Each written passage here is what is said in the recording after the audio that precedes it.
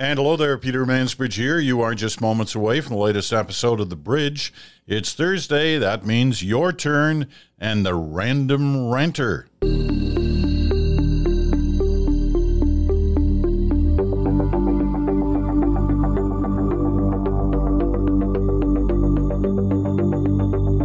And hello there. Monday, we opened up this week with a discussion about refereeing and the impact it was having on sports in a number of different areas, in hockey, in baseball, in football.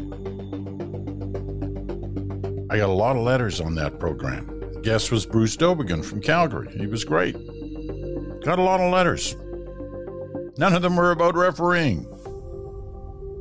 Well, a couple were about refereeing, but the majority of letters were not about refereeing at all. And we're going to get going on those letters right now, so you'll have some idea of what inspired people to write. Like Donna Edmonston from Winnipeg. I continue to enjoy your podcast each and every day. Thank you. You mentioned your love of sports on a recent show. I'm with you. Go Jets, go. I love all sports, none more than curling. I was shocked to hear that you did not mention watching any curling last weekend. What? Last weekend, the Canadian Men's Curling Championship, better known as the Brier, wrapped up Sunday night from London, Ontario. An exciting final, indeed, featuring Team Dunstone from Manitoba versus Team Gushue from Newfoundland. Team Gushue took home the trophy after an outstanding week of curling by all teams. You're missing out, Peter. Add curling to your list. Hurry. Hurry hard. All right. Good point. You made your point. Mike Kapazowski from Sundre, Alberta. I enjoy your podcast every week while working in my shop. On Monday, you referred to your weekend sports viewing, hockey, basketball, golf, baseball. You missed an amazing display of Canadian sports this weekend. The Brier playoffs from London, Ontario showcased some of the best curling that I've witnessed. They should have had a disclaimer on the broadcast. Do not attempt these shots at your local club. And to speak to your concern about refs, curling is very, very rarely decided by refs. Ed Kuntz from Calgary. Surely you also took in the Brier over the weekend. If not, you missed some fantastic curling. Robin Ward from Edmonton. I just listened to your introductory comments to Monday's podcast. What? No mention of the Brier? Okay. I was wrong. I should have mentioned the Brier. I should have mentioned curling. In fact, I watched some of the curling on the weekend. As I was moving around all the different channels and all the different sports going on. But I did not mention curling, and I should have. And, just to ensure that I know a little bit about curling. I did spend 10 years in the West, Manitoba. I was in the Manitoba during the big years, Donnie Duguid, Brier champion, Oris Melischuk, the Big O, Brier champion.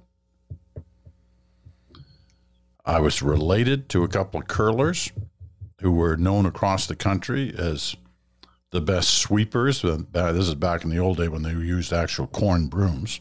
The Dudar twins. So I've watched curling. I've been at curling matches, and I curled myself. Poorly, but I curled myself. When in great events like the Newsman's Bonspiel. That's back when it was the Newsman's Bonspiel. And I think, I'm trying to remember the different places that I went to in the Newsman's Bonspiel. Edmonton, Regina one year, Winnipeg, of course. So, I've been around the ice. I've even done I did the national once from Portage la Prairie, my old hometown, Portage la Prairie, Manitoba, in the curling rink. So there is curling in my background. And how I could have forgotten it on Monday. I'm not going to make excuses. I was wrong. I apologize. I should have said something, especially when there are so many curling fans in this country. Curling always gets huge numbers on television. Huge. But did I say anything? No, I didn't. Now, while most of the letters were about the fact that I didn't say anything about curling, there were a couple on the issue of referees and how the question was, are they getting in the way of the game? Has something happened to change the situation? So let me read just two letters. Matthew Beatty from Calgary. I enjoyed with great interest and a slight bias to Monday's pod regarding officiating. As a former lacrosse and basketball official, I was very curious to see how much blame would be placed on us zebras. Also, recognizing that officiating is an imperfect science, developing the next generation of officials, no matter what the sport, is becoming increasingly important, yet difficult given the self-righteous attitudes and opinions of every "my kid is the next Connor McJesus" parent who berates that 14-year-old kid who gets paid less than minimum wage when divided to game fee time to show up to the rink at 6 a.m. to ensure the next Johnny Hockey has an opportunity to showcase their 99-like talent.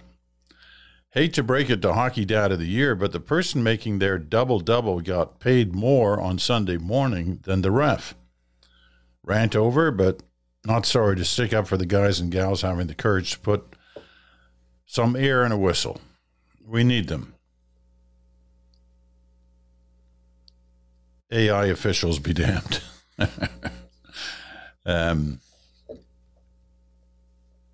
Corey Dahl from Toronto. The discussion today about umpires and referees in sports and new technologies like virtual strike zones brought to mind what I consider a huge improvement made to tennis during the pandemic: automatic line calling. At an increasing number of major tennis events, we no longer see volunteer line umpires who often made mistakes with the naked eye, driving players mad with anger, derailing matches, and sometimes impacting the result.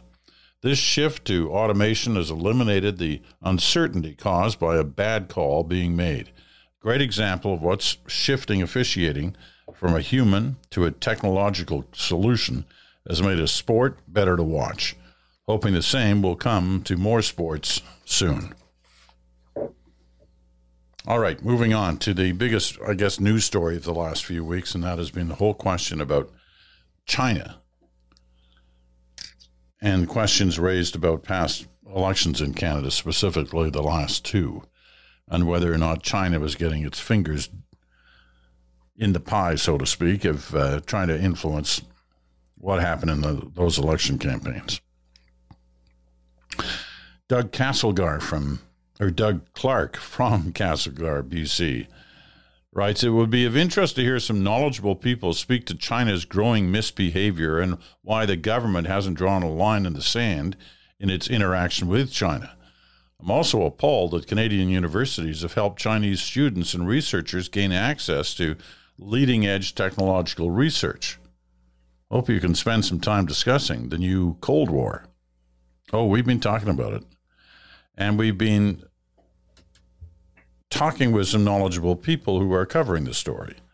But I hear what you're saying, and that's why some kind of public inquiry would be a good thing, because you'll get a variety of different thoughts and opinions in a public inquiry on all these topics. An inquiry that's a closed-door one, that's not going to satisfy anyone. But there are difficulties in having an open-door one. I get it. Darren Skimmer. I'm not sure Darren says where he's writing from. It's not just election interference where there doesn't seem to be any action. What about reported illegal Chinese police stations? The 2 scientists fired from the Winnipeg Biolab, the surveillance of students from Hong Kong, the bullying of Uyghurs and Tibetans in Canada, the money laundering through Wealth One Bank and other mechanisms, the wolf warrior tactics of Chinese diplomats. Instead, we get reporters accused of racism, weeks of move along, nothing to see here, focusing on the leaker instead of the spies, statements that the overall outcome of the election wasn't changed, as if it's not important that the outcome of elections in individual ridings was changed. Here in BC, most people think results in Richmond were changed and that the East doesn't care. I don't think that's fair. There's just as much spotlight on a number of Ontario ridings as there is on BC ridings, and questions being raised. Finally, back to Darren's comments, I would point out that while attention is focused on our current government, the previous Conservative government was also told about and downplayed China's espionage and influence operations.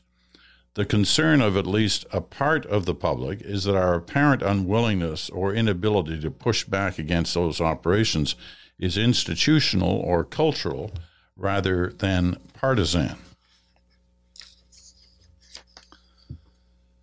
Roman Kisilovsky. And not sure where Roman's writing from either. You got to please remember to add where you're writing from. It really does help get a sense of how feelings are spread across the country. Roman's written a long letter. I'll read one part of it. I started listening to your podcast with an open mind, but must say you and your guests are very biased toward the Liberal Party. I seldom hear any criticism of the current PM and his cabinet. Scandal after scandal, which seems to be weekly, blunder after blunder, and the media, including your show and guests, never ask the real questions. If a Conservative PM and his cabinet had the same track record for scandals, ethics, violations, and blunders, the media would be up in arms. It must be because of the constant handout the federal government, the Liberal Party, donates to the media. That's such garbage, that last line. I'm listening to you on your concerns that the media is not doing good enough job and is biased, but to suggest the media is influenced by government grants that have been afforded to different media organizations, please spare me. What I will say is every story you're mentioning, you wouldn't even know about if it wasn't for the media. So if the media is soft on the Liberals, why are you talking about these stories? You're talking about them because they've been broken by different media organizations. Is that how the media is sucking up to the Liberals? I don't think so. They should be as aggressive on the Liberals as they are on the Conservatives, as they are on the NDP, as they are on anyone seeking the public trust.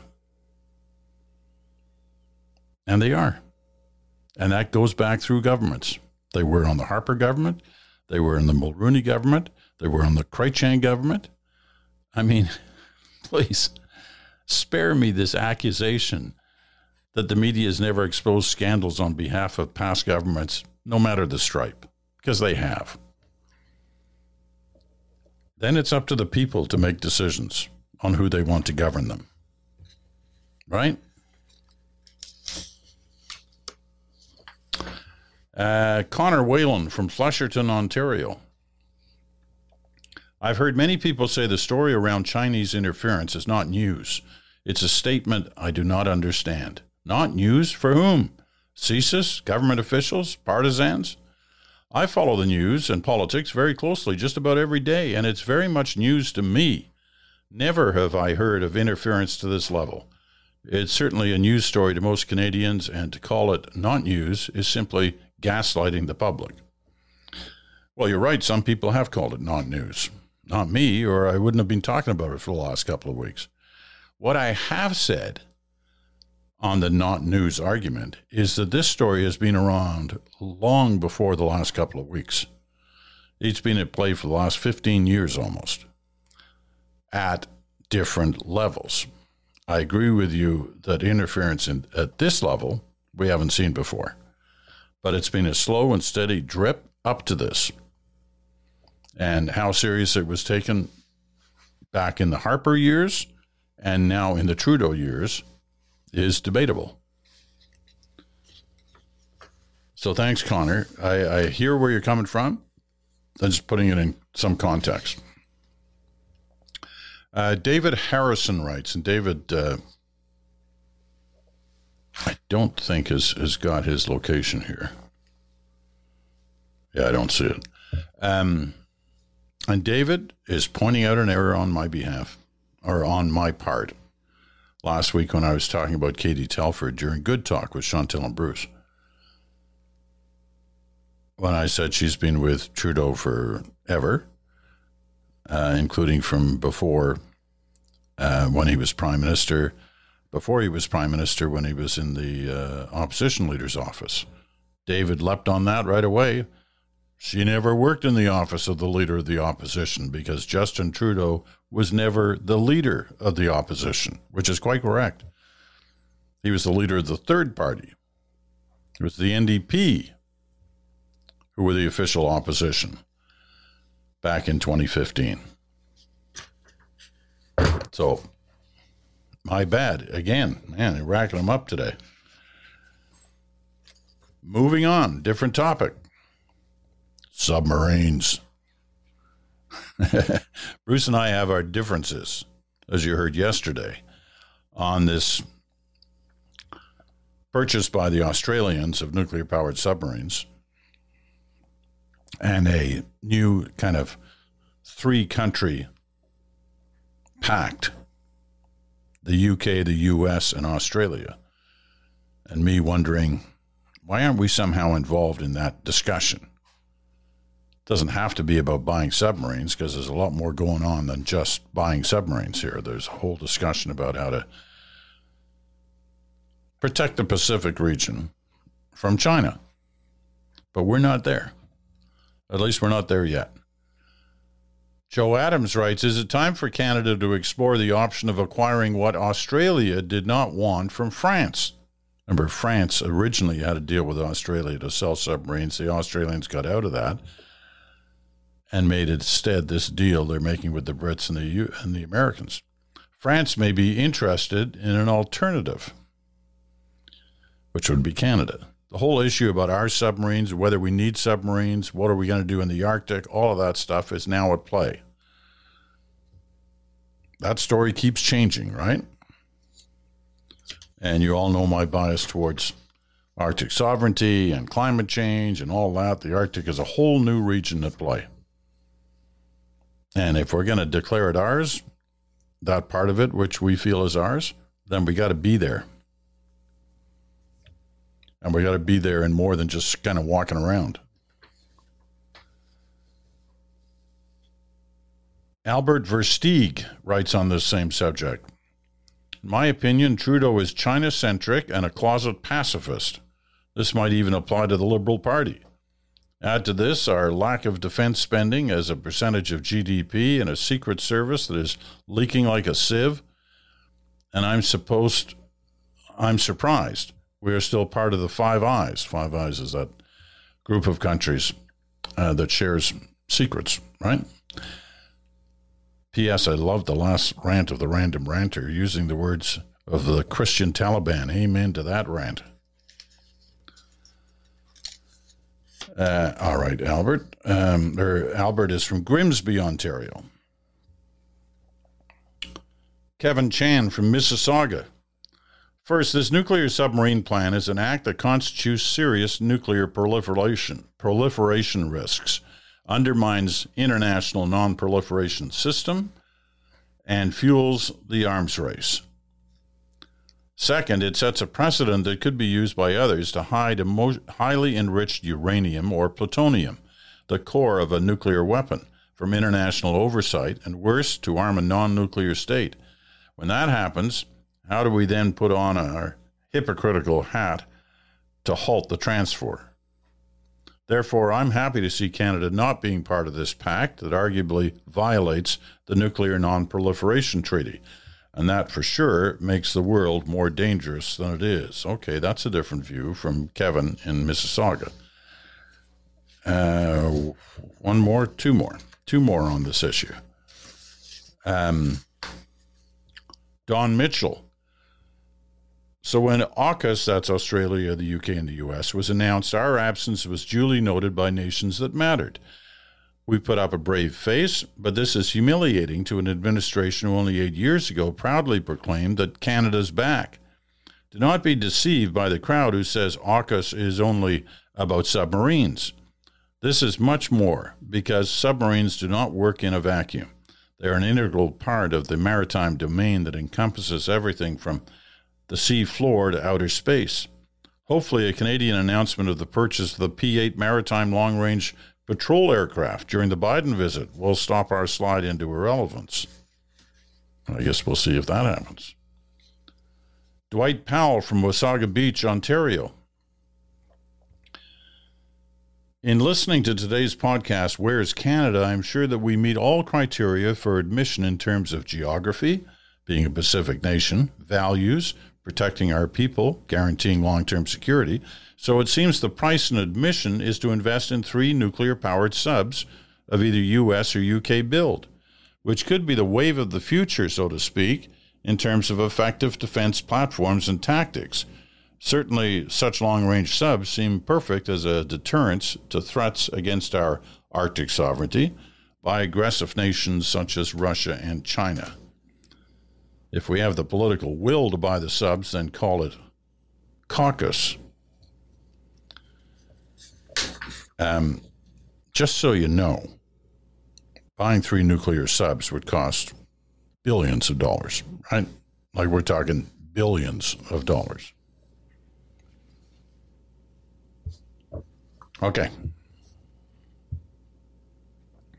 A number of comments about our friend the Ranter. And we'll run them before we run his rant for this week. Debbie Prince writes, Christian Taliban, best phrase I've heard in a long time. Love the Ranter. So far, I agree with most of his outlook on subjects he's ranted about. Today, you called yourself a jock because you watch a lot of sports. I might be wrong, but I think a jock is someone who plays a lot of sports. Just saying. You know, you may be right about that. I like to play sports, and I like to talk about sports. And I like to watch sports. So I kind of, I'm a variety jock. Robert Bjarnason from Carberry, Manitoba. The Ranter has redeemed himself after he was picking low-hanging fruit in his federal leader critique trilogy. His thoughts and concerns on our societal direction as a result of American influence are spot on. Much of what happens in America of a cultural and political nature infiltrates many Canadians' views. I, too, have days when I despair about this influence on Canadians. The move to embrace this vitriol along with alternative facts, a.k.a. lies, raises concerns both culturally and politically. By the way, just to get another shot in, Rob says, you didn't watch the curling playoffs, Peter? Amazing shots and strategy, plus no referees to mess it all up. Thanks for the info on not licking books. Ditto on frosty flagpoles. Man, he's getting all the Canadian end bits in there in one shot. Giancarlo DeFazio. If these criminals, this is on the China story again. Sorry, is it on China? I guess in some ways it is. But no, sorry. It's not on China at all. It's about the Ranter's rant that included a phrase a couple of weeks ago about guns, saying he's totally against handguns, wants them abolished.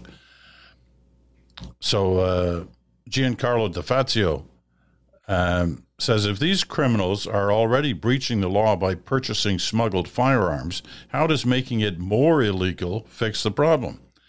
Shouldn't the RCMP be doing a better job preventing illegal smuggling of these firearms? So that way the criminals don't get them in the first place. Should there be even more safety training for legal firearms owners? So basically, why make the laws tougher to buy a handgun when the criminals aren't buying them in the first place, or at least they're not buying them legally in the first place? And our last letter on the Ranter comes from Jordan Kayak in Iqaluit.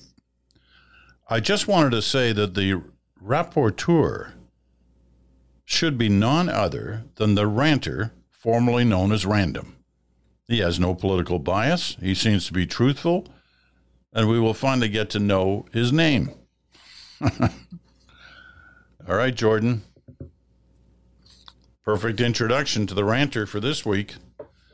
You got something to say. Some of you aren't going to like it. Some of you are. That's the whole idea of the Ranter. Be provocative. Provoke some discussion and thought. You ready for it? Here he comes. Right now.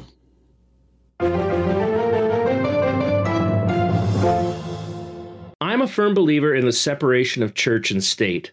I don't know if that makes me some kind of heathen, but if it does, please don't pray for me. Or go ahead and pray, I guess. I'm easy to get along with that way because I support religious rights. If you're religious, well, I'm happy if you're happy. I'm just glad you have a community. We all need one. I just don't think tax dollars should fund it. Where am I going with this? Well, due to a quirk of confederation in 3 provinces, Alberta, Saskatchewan, and Ontario, there are still fully publicly funded Catholic school boards. In every other province, if you want your child educated in the Catholic faith, you have to pay out of pocket. Now, this is unfair on so many levels.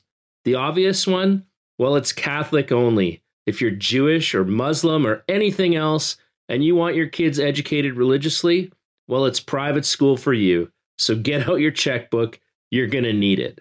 Secondly, it's a giant waste of resources. I mean, talk about the duplication of services. You've got multiple school boards in the same areas, each with their own 6-figure superintendents, directors, and administrators. Then you've got trustees, vehicles, busing, maintenance, add in some half-empty buildings, and then factor in advertising budgets. That's right, advertising budgets. Because guess what? The public and Catholic school boards, well, they compete against each other for the same taxpayer-funded students. It goes on and on. The waste is colossal, and all at a time when education is hurting. It's struggling for resources. Kids are trying to recover from a giant COVID setback. Now, I've got nothing against Catholics and nothing against Catholic schools. They're filled with dedicated teachers who love and cherish their students, who wish the best for each and every one of them, and work hard every day to inspire, engage, and support them any way they can, because that's what teachers do, regardless of faith. I just think Catholic schools, or any religious school for that matter, should not be 100% publicly funded. And honestly, to hell with what the Constitution says, or what our founding fathers intended. This is Canada. We're not originalists. Our Constitution should be changeable with the times because, well, a lot has changed. Think about it. For Indigenous people at the time of Confederation, a Catholic education meant a residential school. And LGBTQ rights? Well, they didn't exist. And while we're going there, I don't even want to speculate on what Catholic sex education must look like. I'm thinking you could learn more from watching an old episode of Murder, She Wrote. These are all big, modern problems, and Catholics, they don't have a good track record on any of them. It's not good, and it's playing out in real time in publicly funded Catholic schools as I speak. The curious thing I find about this is that you don't even need to be Catholic to go to a Catholic school. And I think that leads to some, not all, but certainly some students being enrolled for all the wrong reasons. Chief among them is their parents' wish to avoid what they perceive to be the pro-LGBTQ woke agenda of public schools. Let's call that what it is: homophobia. And look, let's go a step further. In a lot of places, the Catholic school is the preferred choice, and the public school is where the kids from the wrong side of the tracks go. And that, well, in many cases, that's just code for Indigenous kids. Look, I really hope I'm wrong on this, and I hope someone proves me wrong, because on this one, I don't want to be right. The Random Ranter, with his take on an issue that every once in a while bubbles up in this country. Elections have been decided, political futures have been decided around that issue. Doesn't appear to be going away anytime soon.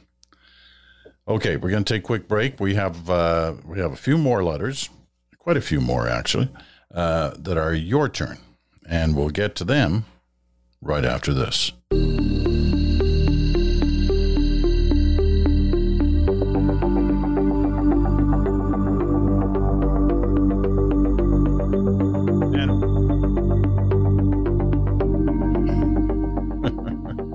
Welcome back. Peter Mansbridge here in Toronto for this day.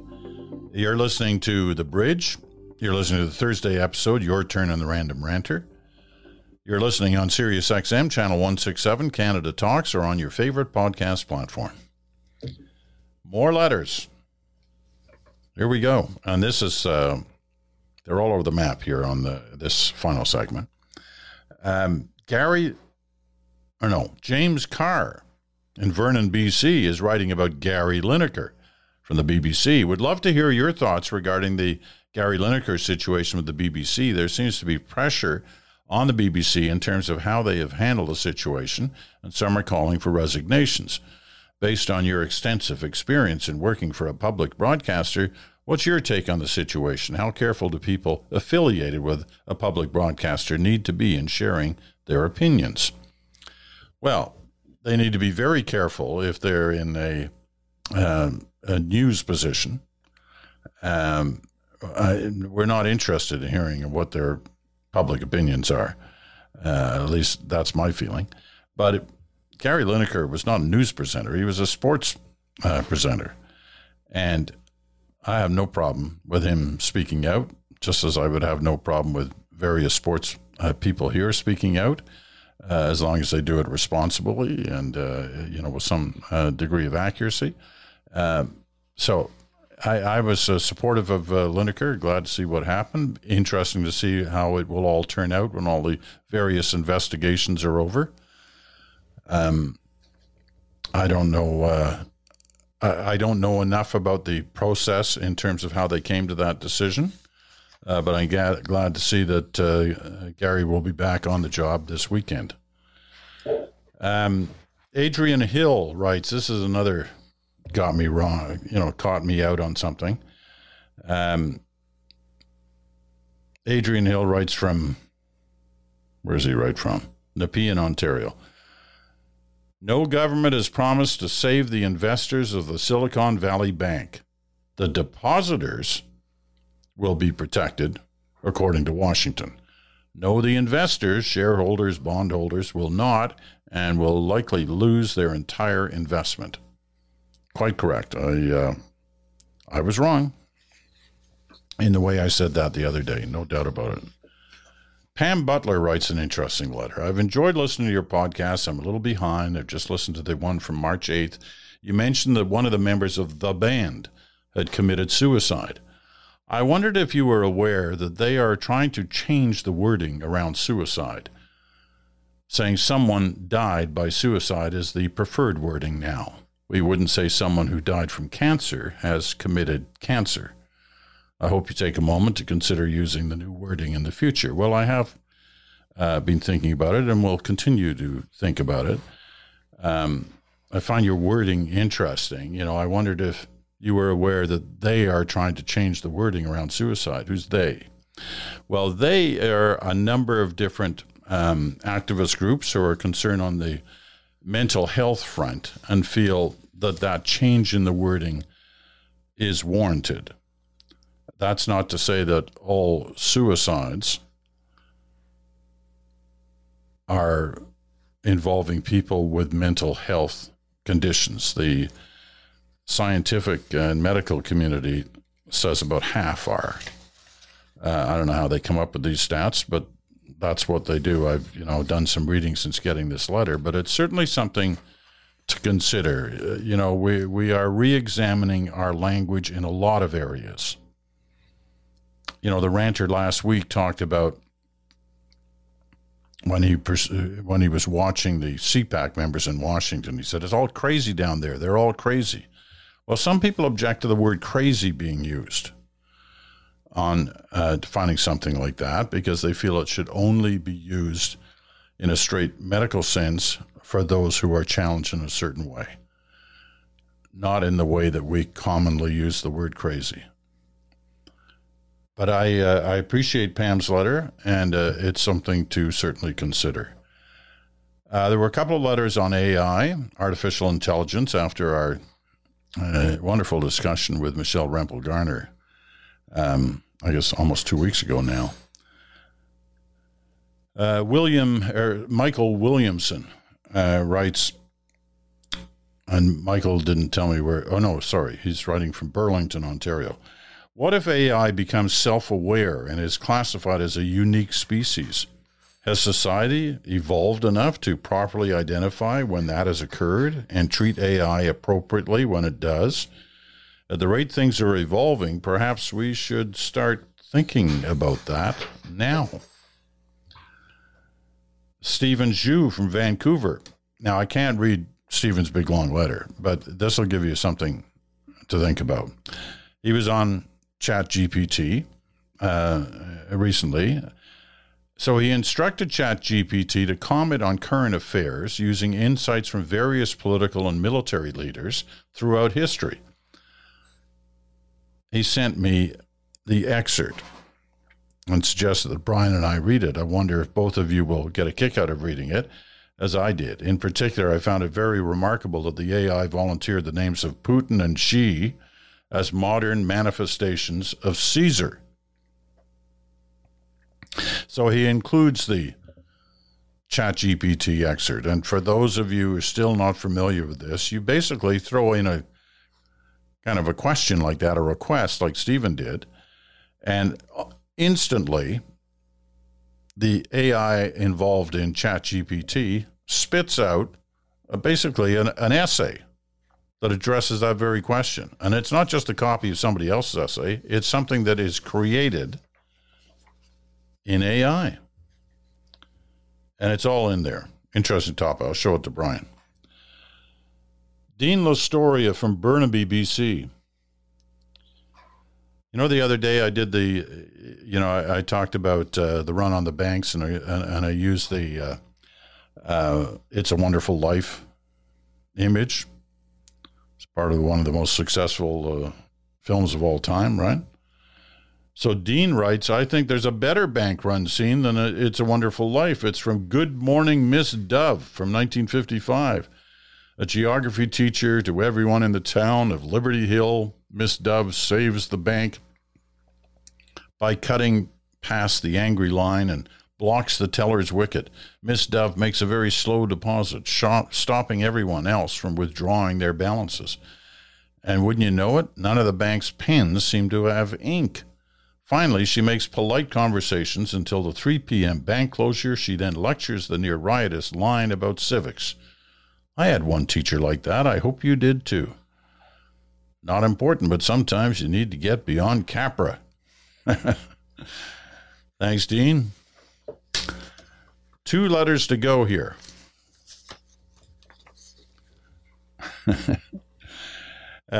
Stephen Tost of London, Ontario. Toast. Hope all is well. I had a thought after last Friday's show when you were wrapping up with Chantel and Bruce because you ran out of time. I realize there are time constraints for your satellite radio obligations, but none exist for podcasts and YouTube. Why not finish up the show for radio, then continue with another 10 or 15 minutes for your podcast and YouTube folks only? It can make some more podcast subscribers out of your radio audience. Just a thought. Well, Stephen's a marketer, right? I'll see what Bruce and Chantel think of going longer.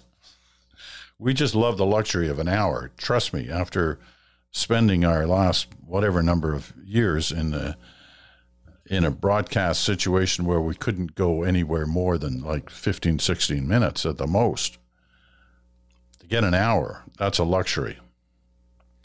Final letter comes from the Noose, BC.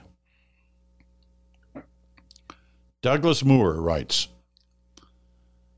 I've just listened to your end bit asking what one does to fall asleep at night. I want you to know that I listen and or watch and thoroughly enjoy each and every podcast.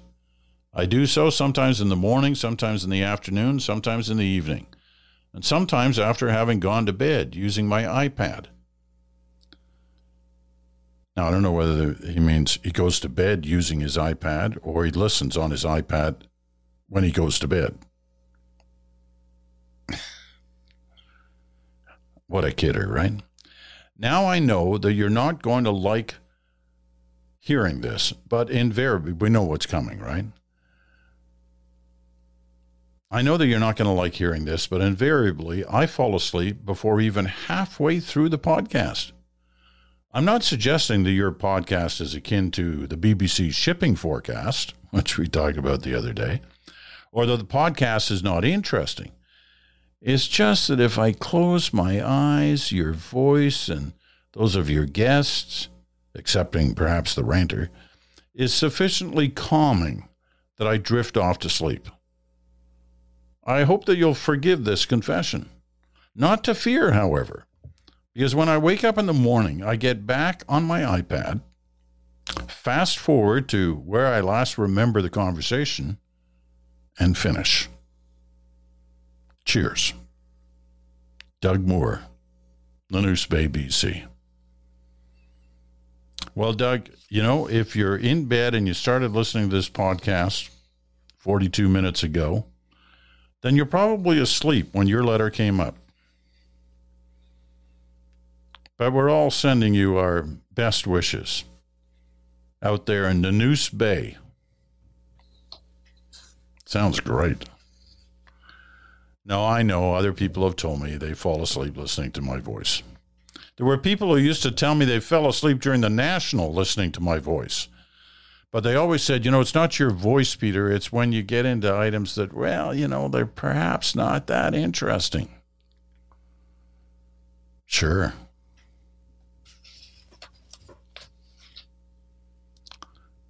That's going to wrap it up for today. Hey, wakey, wakey. That's going to wrap it up for today. Tomorrow, coming up, it's Good Talk. Chantel and Bruce will be by, and as we always do, we'll find an hour's worth of things to talk about. Thanks for listening on this day. We'll talk to you again in 24 hours.